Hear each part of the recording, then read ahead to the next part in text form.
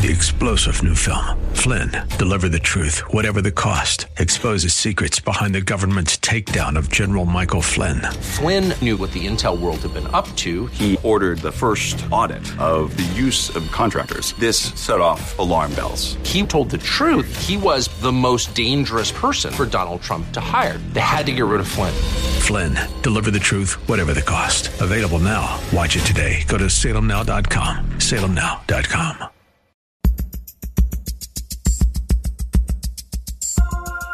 It's Lifeline with Craig Roberts. He's the host of Northern California's longest-running conservative talk show. He's a man with a message, a conservative with compassion. He's Lifeline's own Craig Roberts. Good afternoon, Northern California. Welcome. Just about 5 minutes after the hour of 5 p.m. as we welcome you to another edition of Lifeline. Keeping you company Monday through Friday at this time, as we typically do, addressing issues that impact your life, your world, and your Christian walk. We're going to spend some time in this portion of the program talking about power. Now, at least you think we're going to dive into a bit of a thesis on how to reduce your energy bills and save money. No, not quite that kind of power, but power nevertheless. A topic that, while most of us don't spend a lot of time thinking about in a direct fashion, we nevertheless are engaged in it. Some of us exercise it. Others have a thirst or a yearning for it.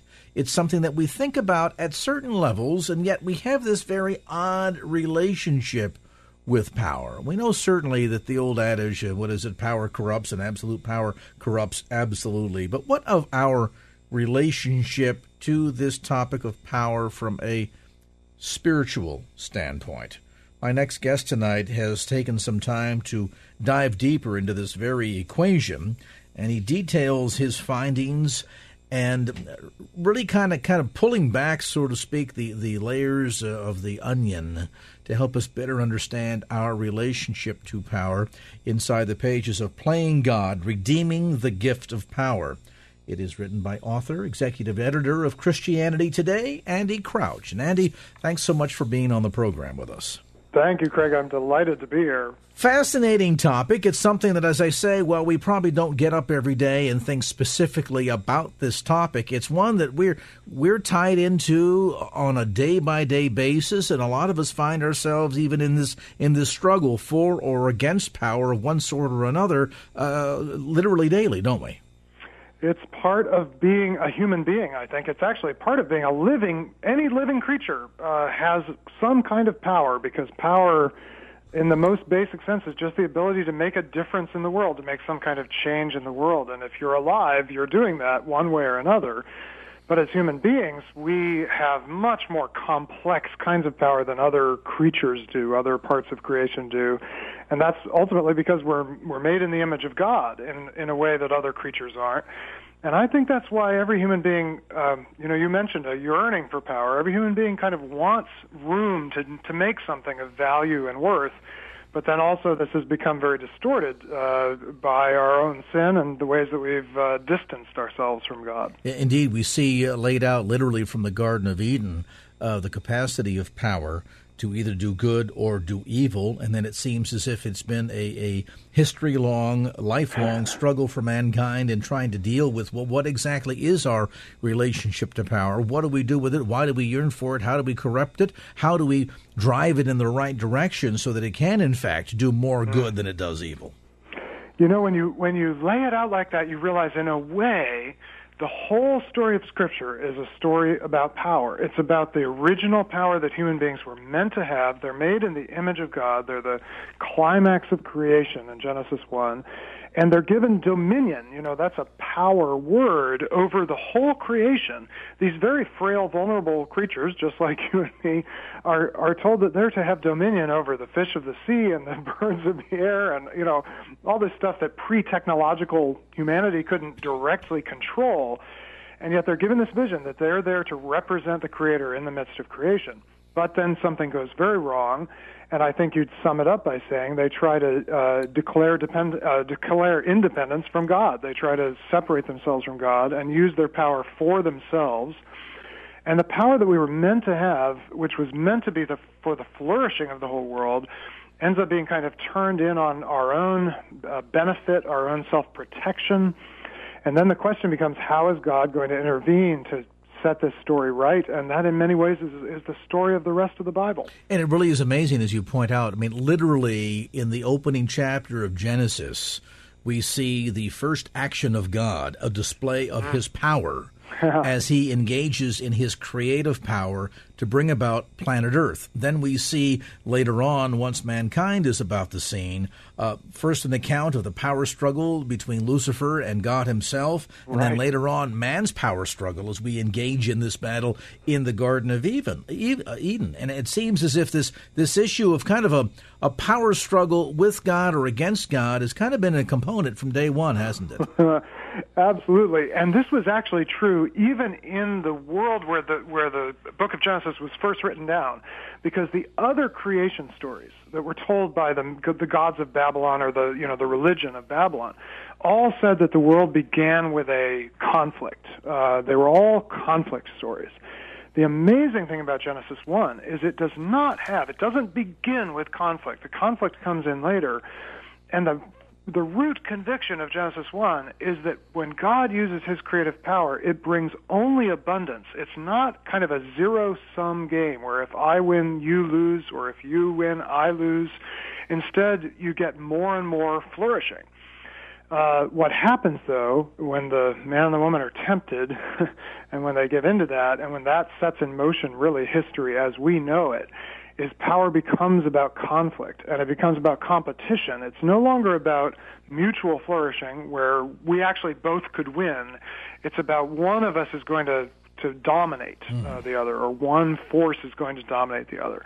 And we start to believe that that's the realest form of power, that the most real power is the power that can make you do something you don't want to do, rather than the power that can call into being a world or new kinds of creativity, new kinds of culture that actually benefits everyone. So what's fascinating about this, then, is we really get pulled into this topic, Andy, of power in relationship to whether it's being used for malevolent purposes or, on the other hand, malevolent purposes, that impacts every relationship that we have. I mean, certainly with God, I mean, sin is what better description of the power struggle that exists between mankind and God than to see sin and how that power fight's going on. And not just, though, on the vertical plane, but even on the horizontal plane in our relationships. I mean, think of the young teenager who's rebelling against his parents, and all of a sudden there's this power struggle that we see that's being displayed there. Even the friction between husband and wife and relationships at that level oftentimes are demonstrative of this fight over power. They really are about power, and I think that's because in many ways it's the most fundamental thing we're given to work with as human beings, either for good or for bad. And so you do find it in every relationship, actually, every workplace, every church, every family, and most of us, realistically, the place where most of us have the most power is in our family relationships, especially if we're parents. But even as those of us who are parents know, children have tremendous power in their relationship with their parents. And of course, that's why so much of the Bible story is the story of families that either get it somewhat right, never entirely right, and sometimes get it terribly wrong. And, again, we often think, when we think of power, I think we often think of, politics or perhaps military power, and those are very real. But when I started to dive into this issue, I realized actually all of us confront these issues every single day. I confront it in my own home, not just when I'm out doing allegedly powerful things, but even in choosing how I relate to my wife and my children, my neighbors. It happens at every scale of human society. Well, even deeper than that, perhaps, Andy, is the power struggle that goes on internally. I mean, look, for example, Paul talked about, Wow. Spirit is willing, but the flesh is weak. I know to do good, and yet I do it not. Daily I have to die unto the flesh. Don't we see demonstrated there, in that sense, an internal power struggle going on? Do we yield to God? Do we yield to the devil? Who's going to kind of get control here? I think that's an amazing observation. And what it always, I think, for many people, the real question in life is not actually, does God exist? I think most people know God exists. And Paul says even those who don't believe that sort of suppress the truth. They still know the truth. But the real question is God good? And especially if I serve God, well, does that mean I have to give up things I want? Does that mean I have to give up what's good? And the root of every abuse of power is the idea that we can't both get something good. Either I and God, God can't get what's good for God and good for me, or you and I, if we get locked in a power struggle, we start to believe either I win or you win. And when that enters into our relationship with God, we've basically believed the very thing the serpent says in Genesis 3, which is God's actually jealous of his power, and he doesn't want you to have all of it, so you better eat that fruit so that you'll have what God doesn't want you to have. And that's the fundamental lie, that God wants you to have something that would actually be good for you, but that God doesn't want you to have. And that's such an amazing point that you make there, because there is an aspect of this power that we define in the flesh. And I mean, we just bring up the topic. We think of power. It's the energy to drive, to do something, to accomplish something. And we often think that, well, the greatest display of power is when we're flexing our muscles to use power, failing perhaps to recognize that it's somehow there's another aspect that can show how powerful we can be, that in the flesh might seem to be weak, but in the spiritual realm is in fact very powerful. We'll talk a bit about that too as we continue our conversation today. Andy Crouch on the line with us today. He, executive editor of Christianity Today and the author of a new book called Playing God, Redeeming the Gift of Power. We'll come back to more of our conversation as Lifeline continues here on KFAX. And now back to Lifeline with Craig Roberts. Dissecting today in this edition of Lifeline all of the power struggles that we see at so many levels within our relationships, within our history, really going back to the beginning of time tonight with Andy Crouch. He, of course, does not go quite back to the beginning of time, but he's been around for a while, enough to be able to be executive editor of Christianity Today, a prolific writer. One of his other best-selling books includes Culture Making, Recovering Our Creative Calling. We're talking today, though, about his latest book, newly published by InterVarsity Press, called Playing God, Redeeming the Gift of Power. Interesting, Andy, when we talk about the ways in which sometimes power gets distorted, we always have that sense that power's about getting my way.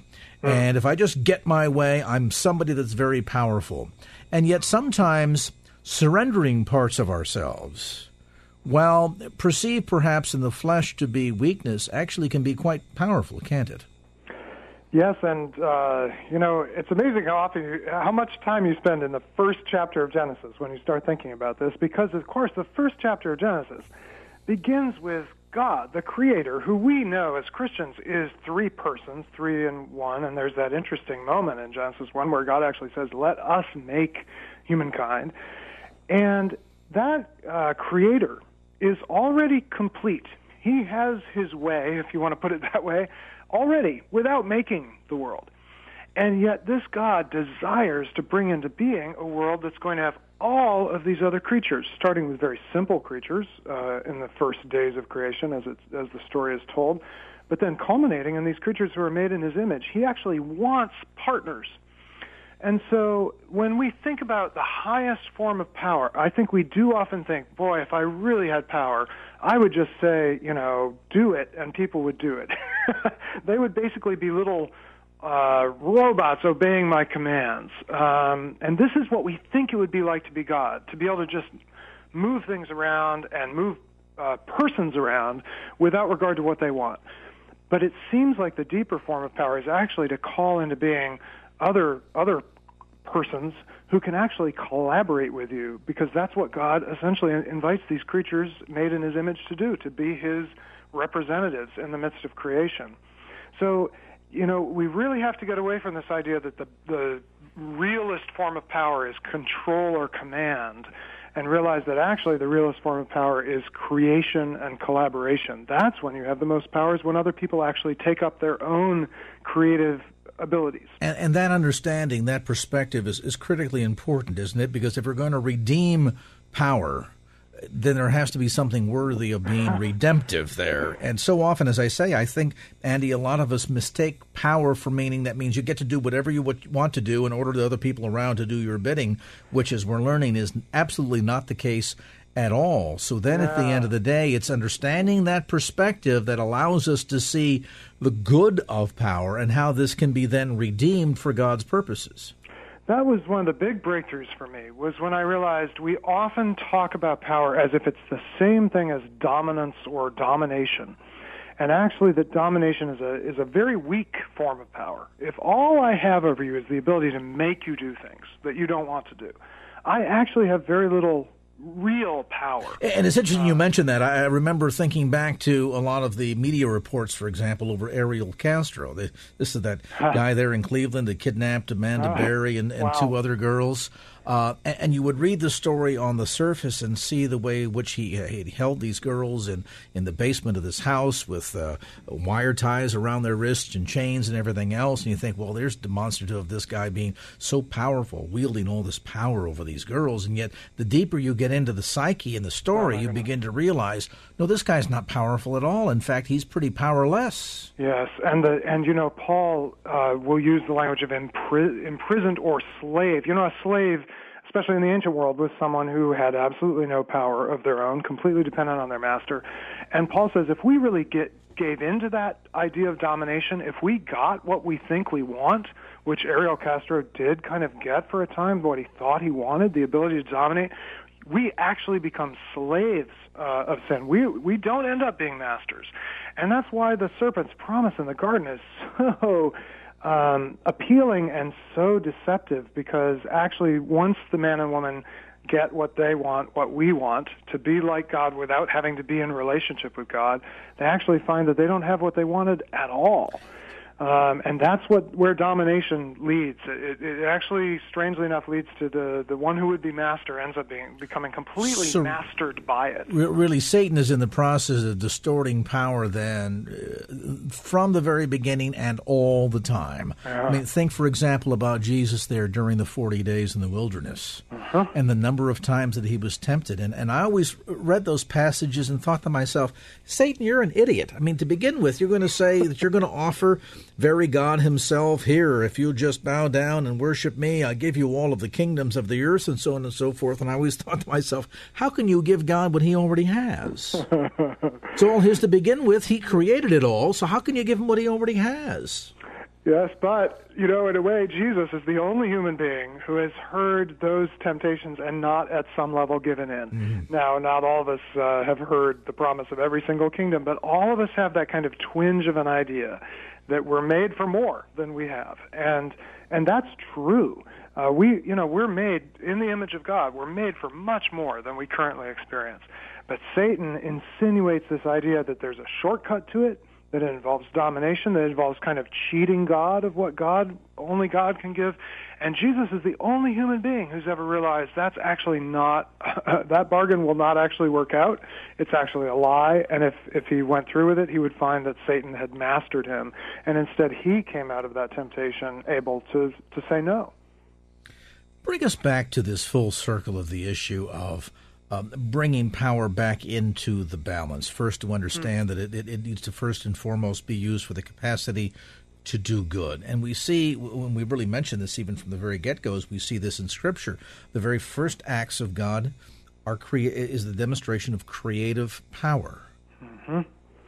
Yeah, so I think one question to ask is, with whatever power I have today, you mentioned I have a title. I'm executive editor of a magazine called Christianity Today.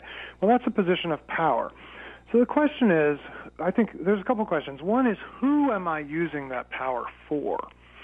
And if the answer is I'm using it mostly for my own benefit, to increase my own notoriety or fame or my own wealth or any number of things, then I'm probably going to end up using other people for my ends. But it might be possible to use even positions like that actually for others flourishing. And I think in the case of people who, say, own a business, so that it could be a small business, or have a position like I do where you are in charge of some people, you actually are given power not for your own flourishing, but for their flourishing. So one of the most important questions we can ask is, who is flourishing because I have power? And if the answer is me and mine, that isn't very much like the true God. But if the answer is the people who actually are under my care are flourishing, they're becoming more of what they're meant to be, they're expressing their own power, they're getting to do things they wouldn't have gotten to do otherwise, then I think we're on the path to a much better use of power. If you've just joined our conversation tonight, Andy Crouch is with us. He's the author of Playing God, Redeeming the Gift of Power. Now, when we come back after a quick timeout, we're going to go deeper into this topic, how we can go about utilizing the creative and benevolent power that God has given to all of us in order to use it for His glory, to go deeper in our relationships, not just with God on the vertical plane, but with others on the horizontal plane as well, as Andy just referred to. We'll take a brief time out, come back to more of our conversation right after this. And now back to Lifeline with Craig Roberts. Well, as we're discovering in our conversation tonight with Andy Crouch, and certainly displayed throughout so much of Scripture, power can be used in very many good ways. We think of creative power. We think of the power that has been given to us unto salvation through Christ's substitutionary work on the cross. And yet, as we see the good side, the good aspects of power, we also recognize there's a power struggle. There's a balance between power being good, used for good, or power being good, used for evil. How do we go about harnessing power for the use for good, for the glory of the kingdom, and learn how to become, I guess, ultimately, Andy Crouch, trustees of power? We're kind of entrusted to this. It's just what we do with it, huh? Yes, that's right. And, the title of my book is Playing God, and we usually say that like it's a bad thing, and it is a really bad thing if you're not playing the true God. But really the question is not whether you're playing God or not, it's which God are you playing. You're going to play some image. You're going to bear some image with your life. Your life will either reflect the image of a false God, the God of domination, the God who has to get his own way, or it will reflect the image of the true God, the God who, when things went so terribly wrong, was even willing to give up his own son to bear pain rather than inflict pain. So it really comes down to what you believe ultimate reality is about. And if you believe that the Christian gospel is true, it's going to change, I think, how you use the power you have and also who you use it for. You won't use it primarily for your own benefit, and you will use it, especially, it seems to me, for those who are the most vulnerable, the least and the last and the lost that Jesus talked about so many times. Jesus kind of reorients our use of our power towards people who can never pay us back necessarily, who can't benefit us, but who our exercise of power can actually help them flourish. This is kind of a delicate dance, isn't it? Because we see, for example, examples of servant leaders. These are individuals who have power, maybe within an organization that they can hire and they can fire, things of this sort, and yet they wish to, instead of putting that power to use to demonstrate how much power they have, rather sharing it with others to empower them. It's interesting how perhaps there's a certain power of shared power, isn't there? Absolutely. And I think that's a wonderful model. And in a way, I think power really it's supposed to be used to serve. That is to say, it's supposed to be used to help others flourish who would not have flourished if you didn't use your power. So if you have one of those positions, your responsibility is to make sure that other people flourish. And that's, in a way, the deepest, I think, sense of what serving is. Well, we certainly see that, throughout Scripture. I mean, for example, God is a righteous and holy God who created us, could have easily have said, well, my creation has offended me, and therefore I'm going to use my power to punish and abolish my creation. Instead, he used his power to bring about victory over death and sin through the work that his son did on the cross. It's amazing. And, as amazing as creation is, in some ways the new creation Paul talks about, which is the result of the giving of God and God's Son on the cross, is even more amazing. The new creation is just extraordinary, that God reaches into this broken world and doesn't act simply to wipe things out or to even to command and control everything, but starts recreating right in the midst of it, and ultimately is going to make everything new, it says in Revelation. That's real power. To the ability to make all things new, to wipe tears from people's eyes, from everyone's eyes. And we, of course, we only get a little taste of that in our own lives. We're only given a tiny measure of that, and any more than we have would overwhelm us. But I do think we have access to that kind of recreating power, as well as the sort of original creativity that was human beings' birthright as image bearers. How do we start this process in terms of, I think, probably just evaluating where we're at in this power struggle that we have with God, and of course that then spills over into every other relationship. How do we go about analyzing, Andy, the way we're using our power, either to good or to evil, and then learn how to rebalance it so that it becomes a redemption of power? I think that's a fantastic question, and I would start with our neighbor who we have seen, as James says. James says, how can you love God who you haven't seen when you can't love your neighbor who you have seen?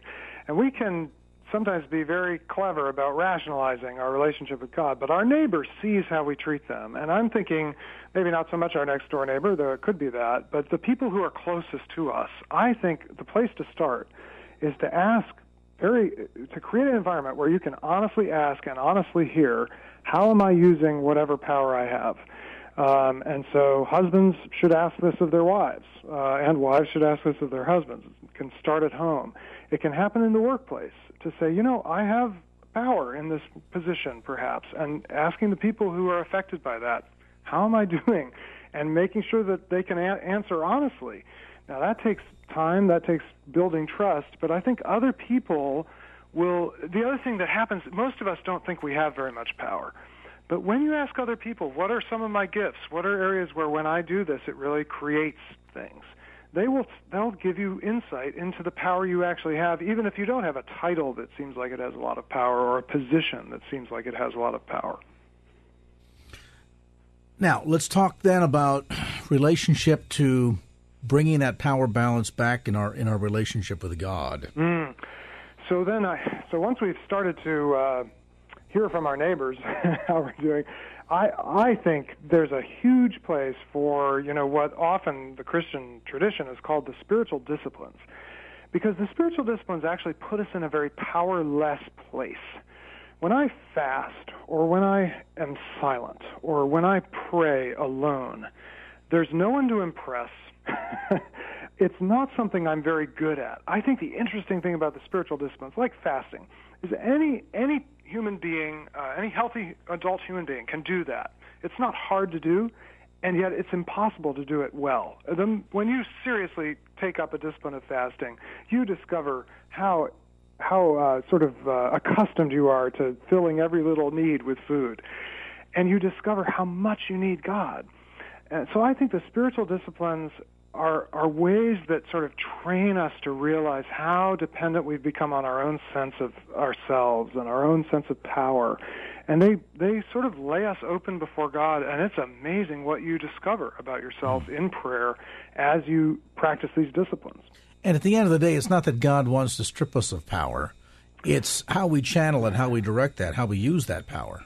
He wants us to have true power, and more, I think, than we ever really imagine. Paul, when he's trying to deal with the church in Corinth, and they're take each other to court, he says, "Look, don't you know we're going to judge angels?" I mean, there's an immense amount of power that is waiting to be conferred on these redeemed image bearers that God wants to bring back into His creation, the way it was originally meant to be.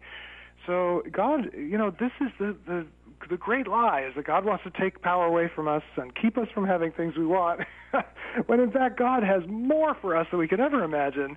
But it's a matter of becoming the kind of image bearers who can bear the weight of that and who can not be kind of corrupted by it. To whom much is given, much is expected. Yeah. And that really kind of brings us full circle on this topic tonight. I sure appreciate you diving into this, Andy, because it's one that I think, again, we look at all mankind and we see a power struggle going on. We look at history, we see a power struggle going on. We look at Scripture, we see a power struggle going on. We look at sin in our lives with God, and we see a power struggle going on.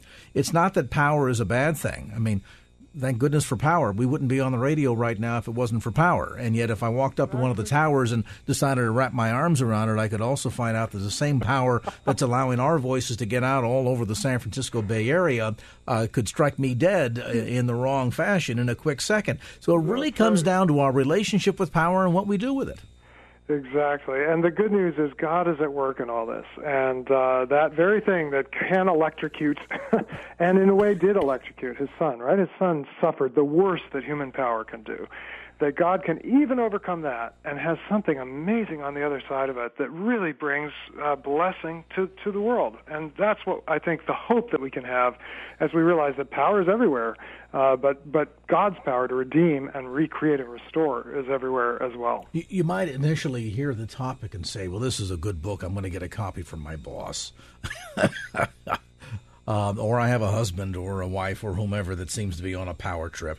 But really, all of us struggle at one level or another with power, trying to redefine what our relationship with power is, and then to learn that this is not something that should be shunned per se, that in fact it's a gift from God. How do we, though, redeem it for his purposes? You'll find some great insights inside the pages of Andy Crouch's new book called simply Playing God, Redeeming the Gift of Power. The new book, again, published by InterVarsity Press. You'll find it at bookstores throughout the Bay Area, as well as all the usual suspects, Amazon.com, etc. Andy Crouch, thanks so much for being with us. Great book, great conversation. There's Andy Crouch, executive editor of Christianity Today, author of the new book, Playing God, Redeeming the Gift. 3-star General Michael J. Flynn, head of the Pentagon Intelligence Agency, knew all the government's dirty secrets. He was one of the most respected generals in the military. Flynn knew what the intel world had been up to. He understood its funding. He ordered the first audit of the use of contractors. This set off alarm bells. The explosive new documentary, Flynn, Deliver the Truth, Whatever the Cost, uncovers the facts behind this scandal. Flynn told the truth. He was the most dangerous person for Donald Trump to hire. I find out the worst enemy that I'm going to face in my life is right here in America. They took my assessment and they wanted me to change it. And I was like, I'm not changing it. They had to get rid of Flynn. With in-depth interviews, archival footage, and never-before-seen personal records of the man behind the headlines. I just felt like I was drowning. Flynn, Deliver the Truth, Whatever the Cost. Available now. Watch it today. Go to salemnow.com. salemnow.com.